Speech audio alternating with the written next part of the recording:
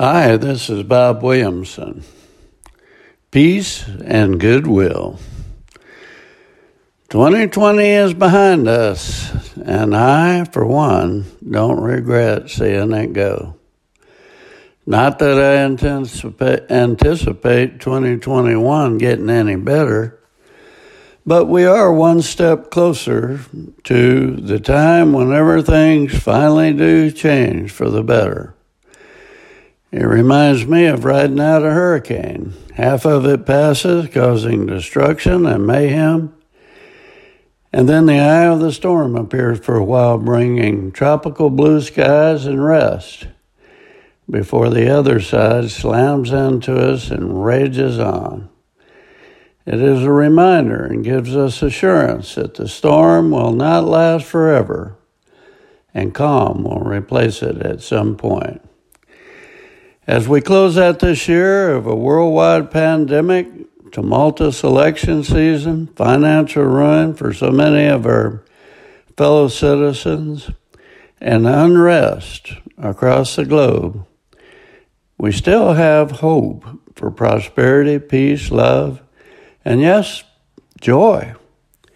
Some of you took umbrage to my judgment comments yesterday about our future as I see it.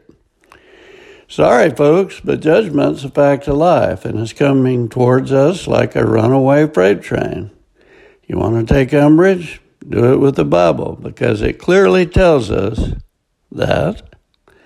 I'm just citing Holy Scripture. The history of the world has demonstrated that mankind is not judged once, but many times.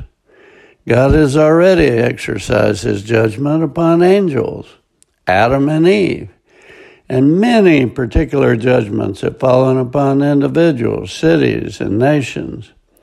In the flood of Noah, the entire world was subject to disciplinary judgment. Towering above all judgments in history is the fact that Christ on the cross was judged as a sin bearer for mankind, and that there Satan also was judged and defeated. John 16:11, judgment will come because of the ruler of the world has already been judged. Throughout the whole period of tribulation, especially in the Great Tribulation, judgment after judgment is poured out upon the world. It's simply a fact that Christians in this present age of grace experience the disciplinary judgment of God. Just as discipline of a misbehaving child is administered for its own good, God disciples those whom he loves in order to save them from themselves. 1 Corinthians 11:32. Nevertheless, when we are judged in this way by the Lord, we are being disciplined, so that we will not be finally condemned with the world. In this sequence, the judgment of the nations assumes great significance. It is one of the important milestones in divine dealing with a wicked world. That it is not the final judgment is evident, for other judgments will follow at the end of the millennium, and the final judgment of all will be at the great white throne. The judgment of the nations, however, is important as bringing to a close one of the major phases of divine dealings, namely the times of the Gentiles. In a preliminary way anticipates the judgment of all unsaved men, women, which will occur 1,000 years later. I have a very hard time believing things will get better prior to the Lord's return. My comments are not solely restricted to the election of Joe Biden, Harris, and more years of Nancy Pelosi, as excruciating as that will be to bear. It's about the direction the world is taking, especially media and technology. I watched a Netflix documentary last night entitled The Social Dilemma. I highly recommend that you watch it. If that documentary about technology and social media platforms doesn't shock you, nothing will.